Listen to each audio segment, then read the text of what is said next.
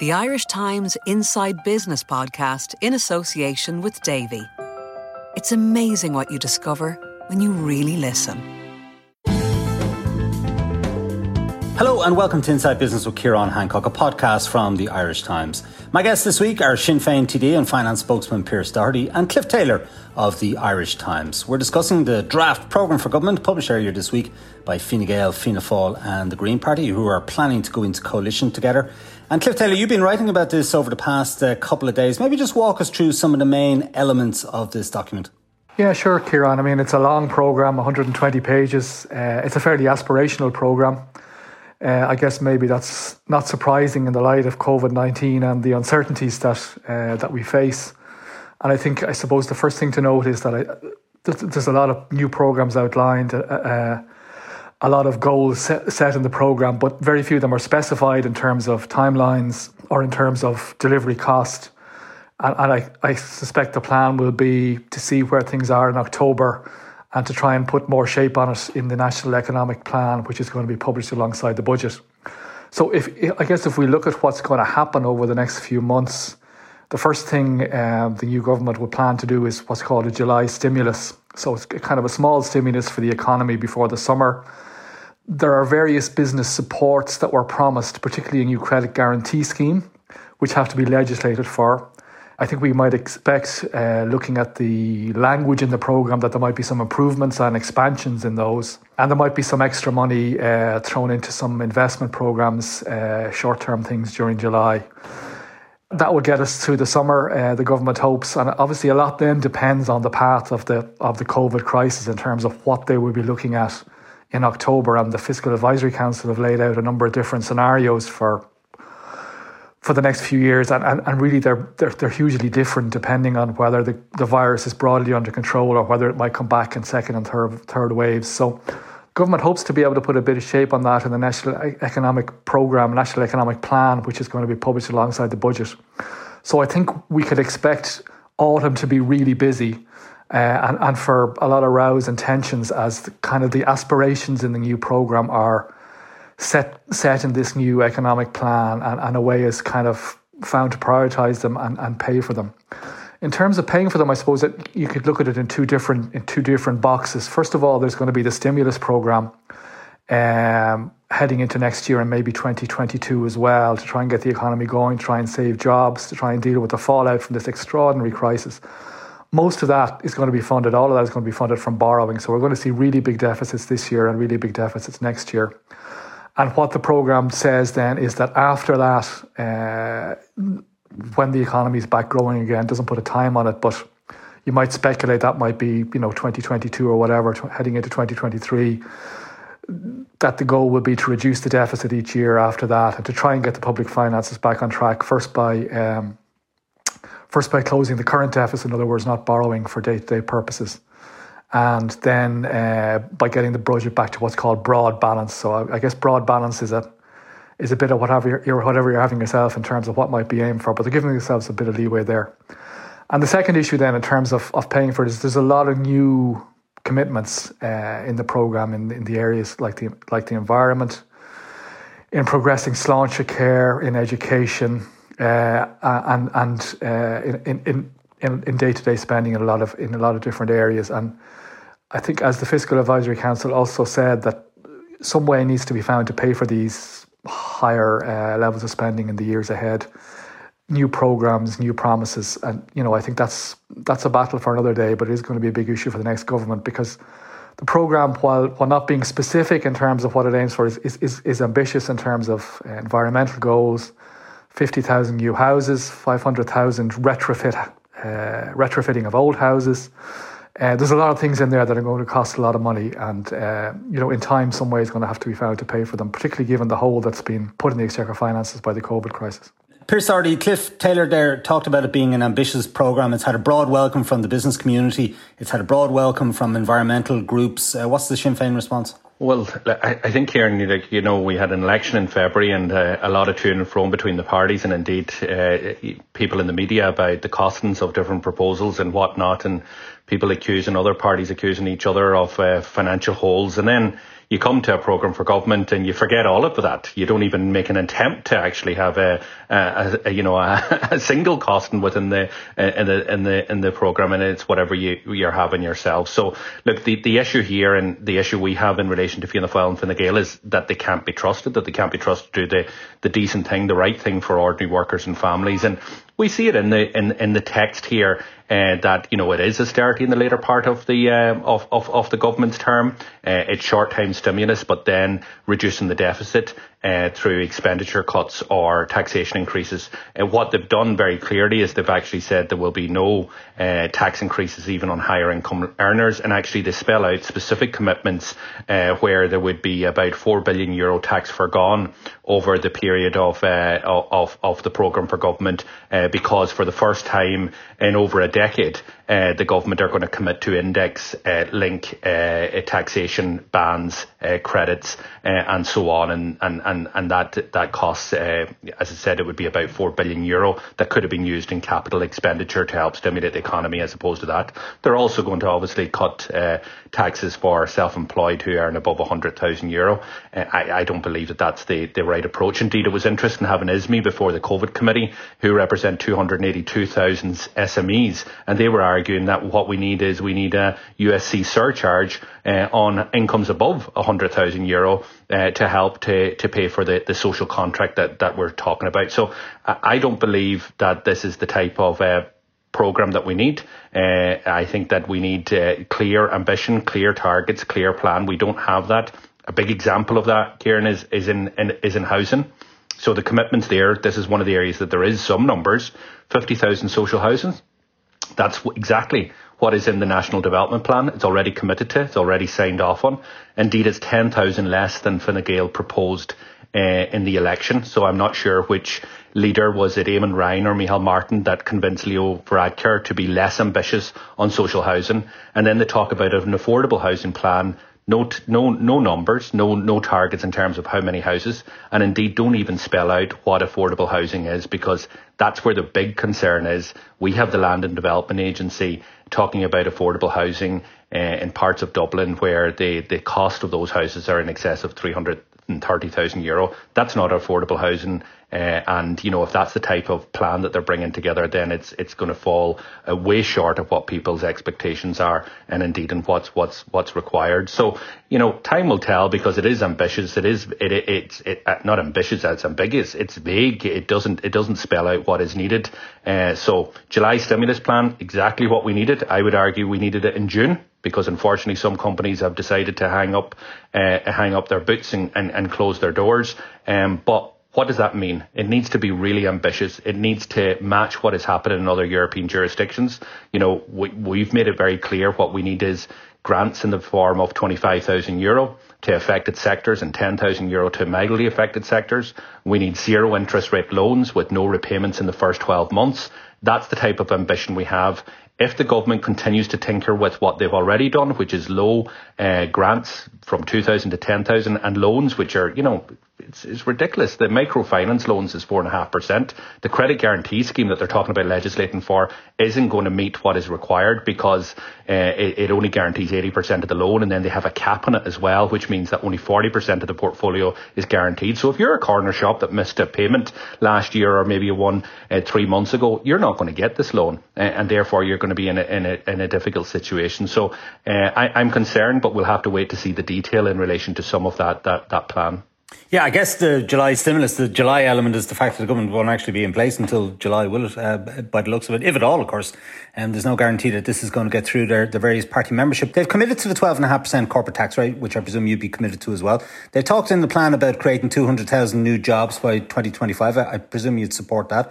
You mentioned the July stimulus and the recovery fund over the next 3 years to increase domestic demand. There's the National Economic Plan, which they're going to publish at the same time as the budget. They talk about prioritising capital investment on housing, retrofitting public transport. You mentioned some of that, cycling and indeed more buses and more public transport is mentioned. There's funding for reskilling and retraining. And there's the credit guarantee scheme. They plan to tap the European Investment Bank for more money to scale up Microfinance Ireland and to enhance the investment from the Strategic Investment Fund. And they're talking about extra supports for hospitality, retail, entertainment, arts and leisure sectors, which have all been whacked, obviously, by COVID.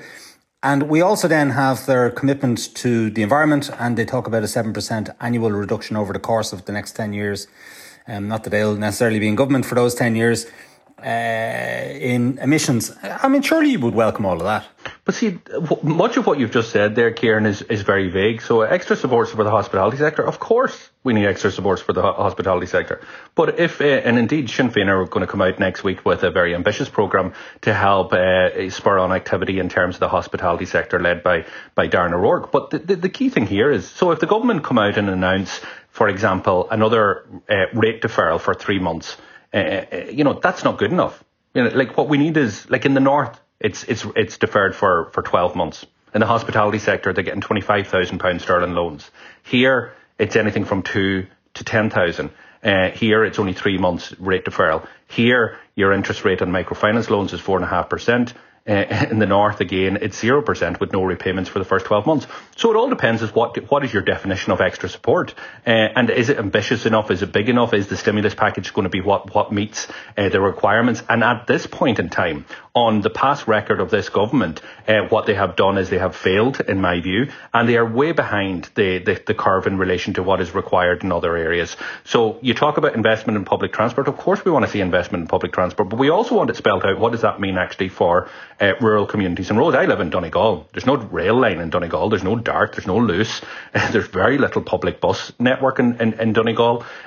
So it's likely that it will be in the same position we were before. If you have a rebalancing of public investment from 2 to 1, that means basically we'll have more potholes and more weeds growing up the middle of our roads, while we might see some additional investment in more urbanised centres, and that's not good for rural Ireland that is already on its knees. So what we needed here was actually targets and plans. What we needed was to say, yes, we know that one of the biggest priorities in the country is housing. We knew that we needed at least 100,000 houses. But now actually, as a result of the downturn, there is an opportunity to actually ramp that up further, because what we do need to do is stimulate the economy. So let's actually use housing as a way not of only meeting the need that's out there, but actually trying to get people back to work. So creating 200,000 jobs, of course, who wouldn't welcome even one job created? But we want to also know how they deal with the fact that there's going to be 250,000 people unemployed as a result of COVID at the end of the year that aren't going to be back at work. And there's no indication as to whether their supports in terms of the pandemic unemployment payment will continue. So there is a lot of vagueness here. And the biggest thing for me in all of this here is, how do you make this add up? How do you say that you're going to cut taxes for the highest income earners in society? How do you say that you're going to do a €4 billion tax for gone that we've never done in the last 10 years, and do all of the other stuff, but at the same time, in year 2.5 or 3, that you're going to actually start cutting expenditure or raising other taxes to actually deal with the deficit? Now, like that's just Houdini stuff, and that's where the credibility is lost here. And that's what the problem is with this programme for government. They didn't make any attempt to cost any of the proposals or to make it fit. It's very geared towards making sure that Micheál Martin is Taoiseach, and it's basically whatever the party leaders were happy with, then do it. And the reality is much of this will never ever be delivered. Cliff Taylor, how are they going to fund it? And what about that point about, our borrowing, for example? We've raised, I think the NTMA has raised something like €18 billion so far on the markets this year. So that's obviously one way in which we're going to pay for it in the short term.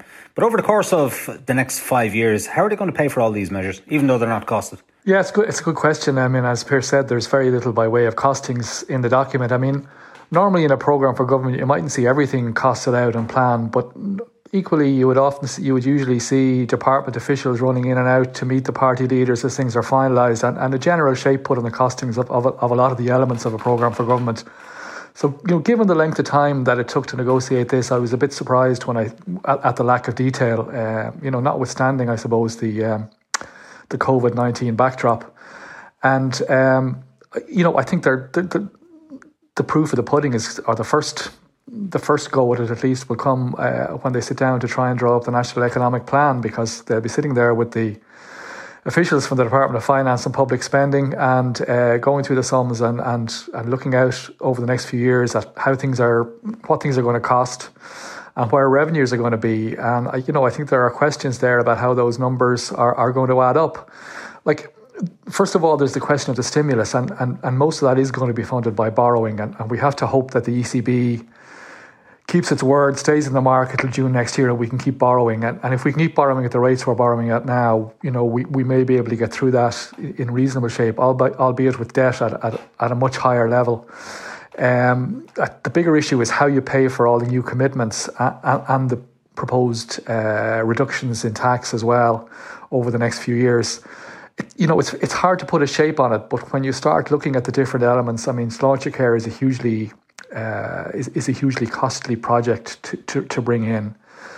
Some of the environmental elements are very costly. Like, for example, we're talking about not licensing any new diesel or petrol cars after 2030. That's going to mean a huge increase in electric cars, which is going to require a lot of government support. Retrofitting is a hugely expensive thing to do. Now, households are going to have to pay for some of that, but the state is going to have to put a lot of money up front as well to try and get that going. So when you start looking at the extra spending, not only on capital projects but also on day-to-day spending, you do start to wonder how this is all going to add up over the next few years. And certainly I think there's going to have to be ways found to raise new revenues or to save money in other areas.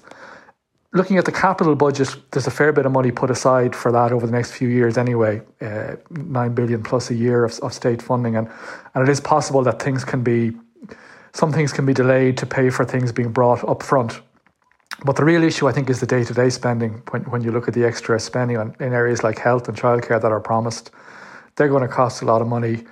We're already entering this in a situation where there's a big hole in the exchequer finances because of COVID, and you just have to think that there's going to be a need to find new sources of revenue or savings elsewhere to pay for all that in the years ahead. And I'm not clear exactly where that's going to come from.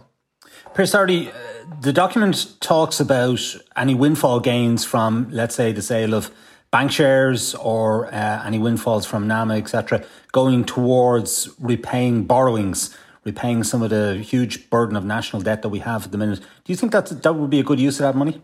No, not at this point in time. What we need actually is to stimulate the economy at an appropriate level. That's not only this year, but also to continue that over the next number of years, and to grow the economy, to reduce the deficit. We don't have to be, in my view, looking at an austerity programme, which is what is in black and white in this programme for government in the later part. And we need to use the resources that are available from the transfer from NAMA. We argued, Kieran, that the 2 billion euro that we're getting this year and the 2 billion euro that we were getting next year from NAMA would be used to actually to build the houses that we need.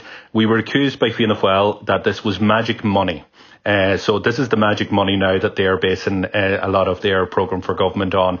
I think in relation to the shares in the banks, particularly in terms of AIB, I think that with a state-owned bank, that it can be, the banks have huge difficulties and challenges with the banks have published legislation today, that would end the charging of interest during payment breaks, and many other issues with the banks. But the banks can be a really important part in terms of our economic recovery, and actually having majority state ownership of AIB could really be very, very useful at this point in time if it is used and directed properly. There, you can see in the programme for government about the SCBI, about kind of enhancing that. I don't know what that means. Is it mean that they're going to give it a banking licence, that they're going to allow it to be a bank, which is what the governor of the central bank at the time argued for?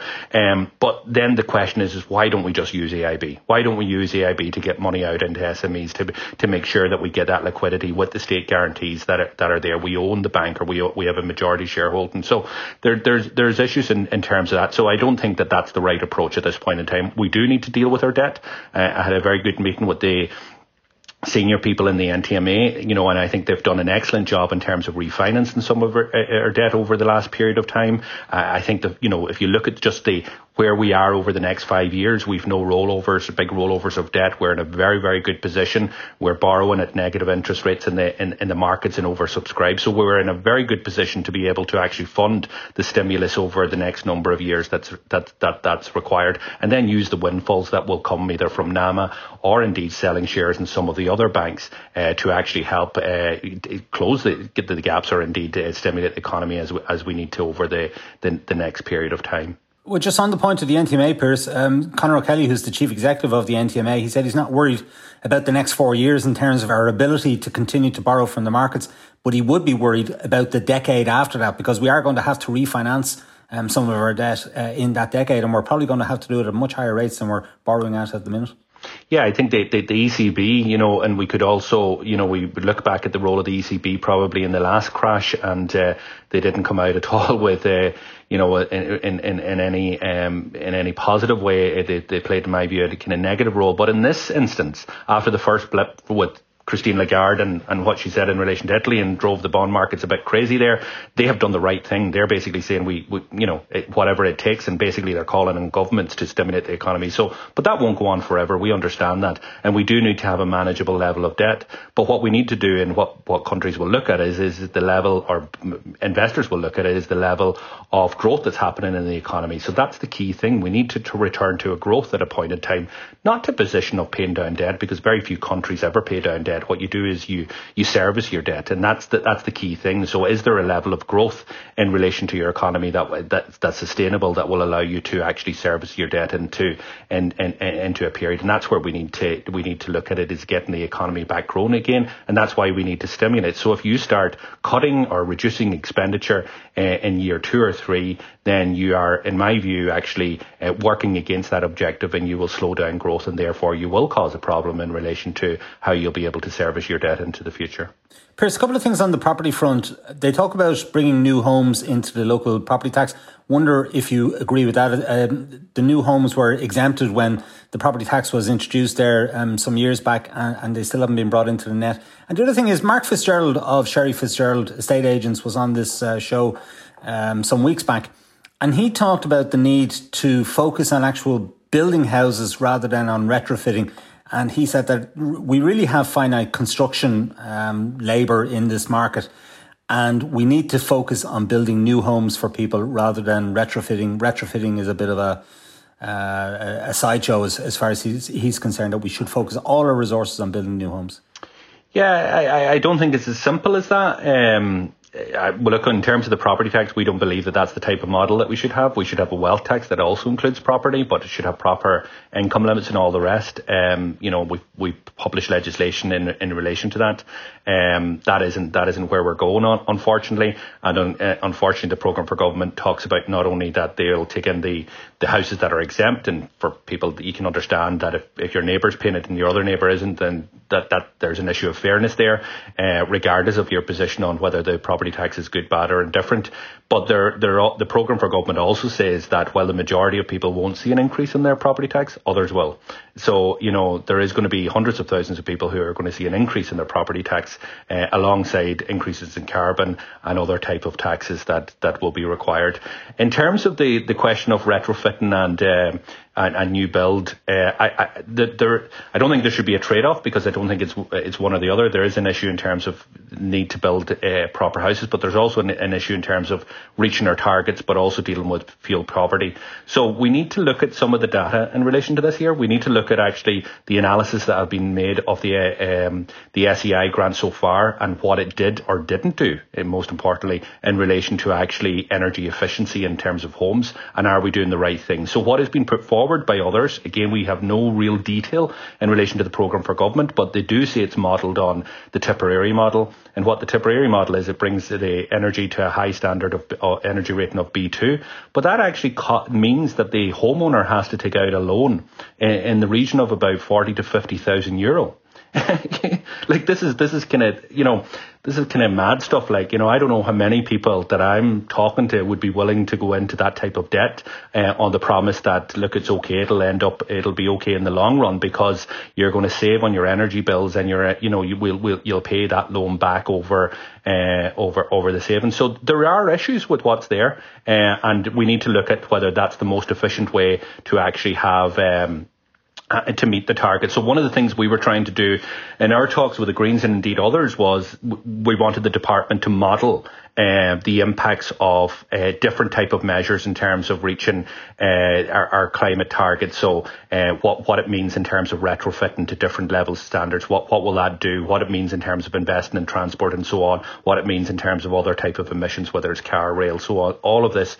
And the department didn't have that. Now, they started to do some of those modelling. They provide us with some of the issues, particularly in relation to transport, but they didn't provide us with the rest of them, because obviously talks were cut off by the Greens at that time when they went into Fine Gael and Fianna Fáil. But I would be absolutely shocked if those background documents aren't there, and I think it's important that they would be released and that people know very clearly what type of measures are required to actually give you the type of energy efficiency, and are they worthwhile, because there's no point talking about kind of buzzwords like retrofitting if, first of all, it doesn't reach energy efficiency, and second, if it doesn't really cut it with the public. If people are saying, look, you need to take out a 30, 40 or 50,000 euro loan, that's not going to happen.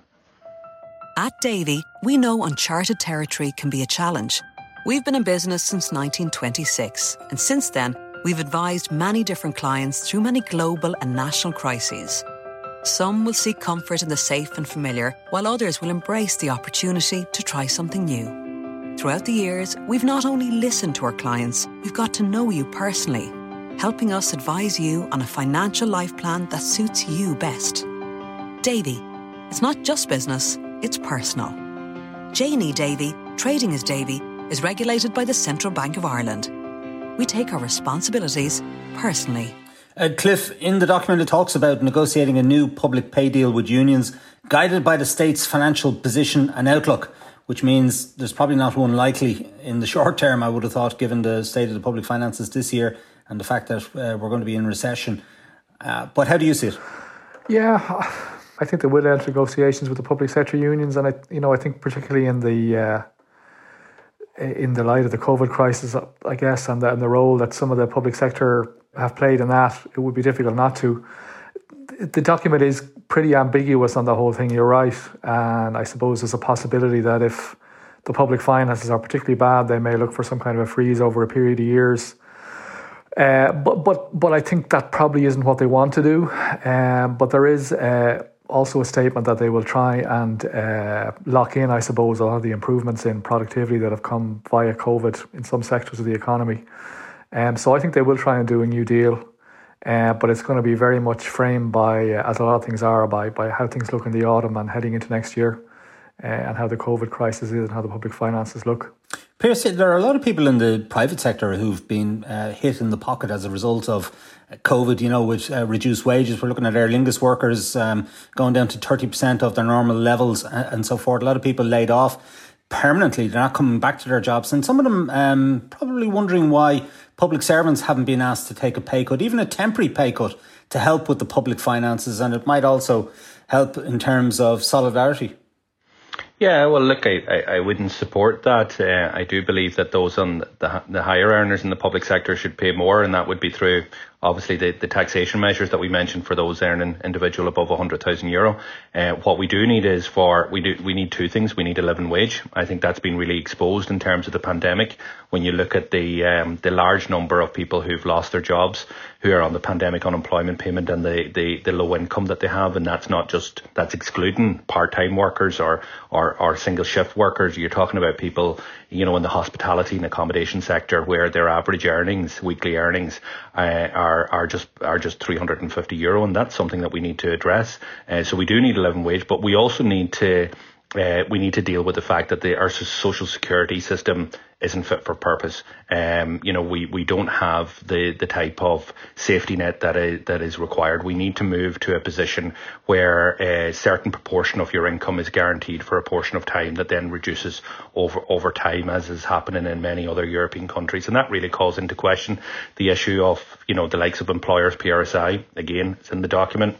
God forbid when Micheál Martin figures that one out, because that was one of the reasons he signalled out why he would never go into government with Sinn Féin, because we would ruin the economy, we would destroy businesses if you were to increase employers' PRSI. Now the fact that employers are actually calling for it, indeed it's hinted the programme for government, I'm sure he'll be quite mute in relation to that. But that's the reality, is you can't deliver these type of supports unless you actually have solid income that is going to come as a part of it. So I think there is a real conversation now we need to have in relation to PRSI, because if you look at taxation, if you look at PRSI and that's where we're really out of step with the rest of Europe, because our rates are quite small. The fear is that the government haven't, or the proposed government haven't just talked about PRSI or on employers or at higher levels, but they've actually said all PRSI. So this government could do the thing that they normally do, and it could be actually more seen as more kind of tax increases or more deductions from your wages for lower income earners. Pierce, I just wonder whether maybe Sinn Féin has missed a trick here. You were the big winners from the last election, but you're not going to be part of the next government. And there's a real possibility that this coalition might work, and a lot of these measures, the new jobs and building 50,000 new social houses and all that kind of good stuff might actually happen. The recovery could end up being quite strong. So they might actually, Fine Gael and the Green Party might actually get the bounce out of this. I mean, Fine Gael have already got a bounce in the polls from their handling of COVID. And I'm just wondering, come 4 or 5 years down the track, maybe Sinn Féin's boat will be out again. I mean, should you not be in government this time? Have you missed a trick by not being in government? Yeah, well, look, we want to be in government. There's no doubt about that. We got the largest mandate of any political party in the state, a huge historic election for Sinn Féin, but also an election based on change. It wasn't just us that benefited from that. Other parties, including the Green Party, benefited from that, and that's what we want to deliver. Unfortunately, as you know, it's well rehearsed. We were locked out of talks by Fianna Fáil and Fine Gael. They've decided that they don't even want to talk to us about government formation, and they have been forced, probably against their better judgment or instinct, to come together, to coalesce, to try and stall, to prevent and hold back change. It's not completely over yet, Kieran. To make that point, I wouldn't second guess the membership of these parties, and if there does come a chance, then Sinn Féin will try and re-engage in talks with all of the other parties, and we'll see who will talk to us and who won't talk to us at that point in time. And just on your point, look, I really desperately hope that we do see strong growth in the Irish economy, because if we don't, then things will be worse. I'm confident that we can do it. I'm confident our people can bounce back and help our country recover. But we have come through a period of very strong growth over the last 4 or 5 years, when Fianna Fáil and Fine Gael shared government between them in confidence and supply. So growth doesn't measure whether you are delivering. It is about, and that is what distinguishes Sinn Féin from the others. It's about what you do with that growth, who is rewarded by that growth, and who pays the cost. So there's no point having the highest growth in Europe if we also have the highest cost of childcare in Europe. If Dublin is the dearest city to live in Europe, if the cost of rents are just astronomical, if we have so many people that are in emergency accommodation, if people are being fleeced on a business level and on a consumer level on a daily basis by insurance, or if banks are charging twice the interest rates that our European competitors have, the growth in the economy has to serve society, it has to serve people, and that's the problem here. And that's what takes me back to my first point in this conversation is I don't trust Fianna Fáil and Fine Gael. I simply don't. I have enough examples of why not to. Like, I passed as an opposition member, I've got two pieces of legislation passed. One of them in terms of the Ombudsman, a very important judgment that's seen hundreds of millions now paid out by AIB to consumers that wouldn't have been possible if it wasn't for my legislation. And the second one was on insurance. That bill was unanimously supported by the the Dáil, unanimously supported by the Seanad, signed into law by the President, Michael D. Higgins, was committed to be given effect within 3 months by the Minister. What did the Minister do? He did a number of meetings with the insurance industry. The insurance industry asked him not to implement the law, and the law is still not being implemented, and no reference to it in the programme for government. Why? Because it supports consumers. See those businesses that are before the courts taking on FBD? If that legislation was passed when the President signed it into law, they would be in a better position, because it is stated very clear in Section 11, where there is ambiguity in terms of insurance contract, it has to favour the customer and not the insurance industry. And that's why I don't trust Fianna Fáil and Fine Gael, no matter who's propping them up, because time and time again it is the interests of those sectors that are always put forward, as opposed to the interest of ordinary working people and families. Mind you, I think you also had a piece of legislation which really spooked the banks and the business community. Your no consent, no sale, if my memory serves me. Where effectively somebody in mortgage arrears would have to consent to the sale of their house, and bank share prices were impacted. You know, analysts in various markets were nervous about that kind of legislation. So, you know, in some respects, perhaps the business community still doesn't trust Sinn Féin to run the country. But listen. See, when big bankers are slapping me on the back, Kieran, and saying, look, you're doing a great job, our share price has gone up, we're making more profits now, fair play to Sinn Féin, then I'm going to have a real conversation with myself and say, what am I doing? Because if they're making profits, they're taking it out of the pockets of the customers. So this is thrown at us time and time again. You know, the share prices have dropped in the banks. Look, of course, the piece of legislation that I introduced today will stop banks charging interest on the 80,000 customers who have applied for an interest payment break.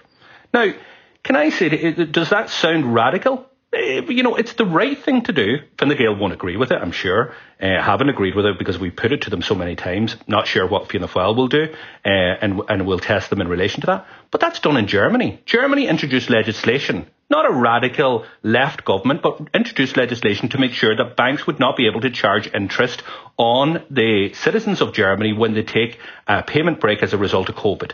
The citizens of Spain have the same protection through legislation. In Belgium, they have the same protection through not legislation, but a voluntary entry by the banks in there to actually do the right thing for low-income borrowers in Belgium. Who's the biggest lender in Belgium, Kieran?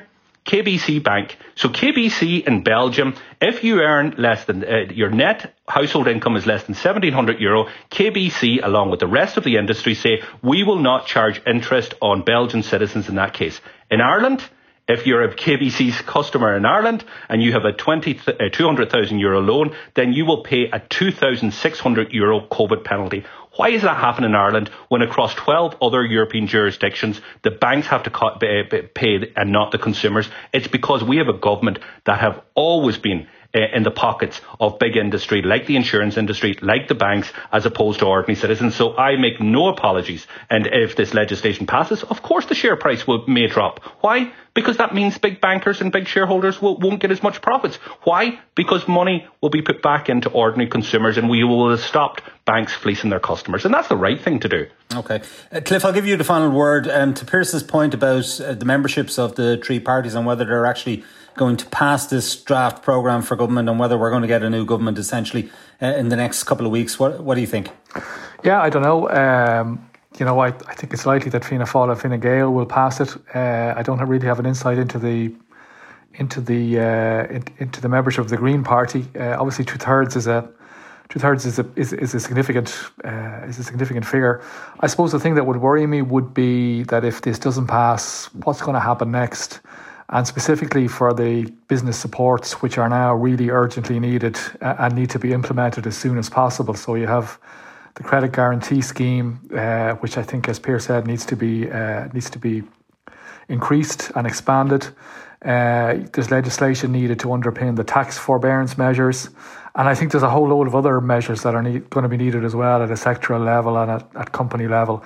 You know, what happens if this deal doesn't go through after weeks of talking and after so long after the election? We enter another period of uncertainty and businesses are left hanging. And I think that's a real danger and a real risk.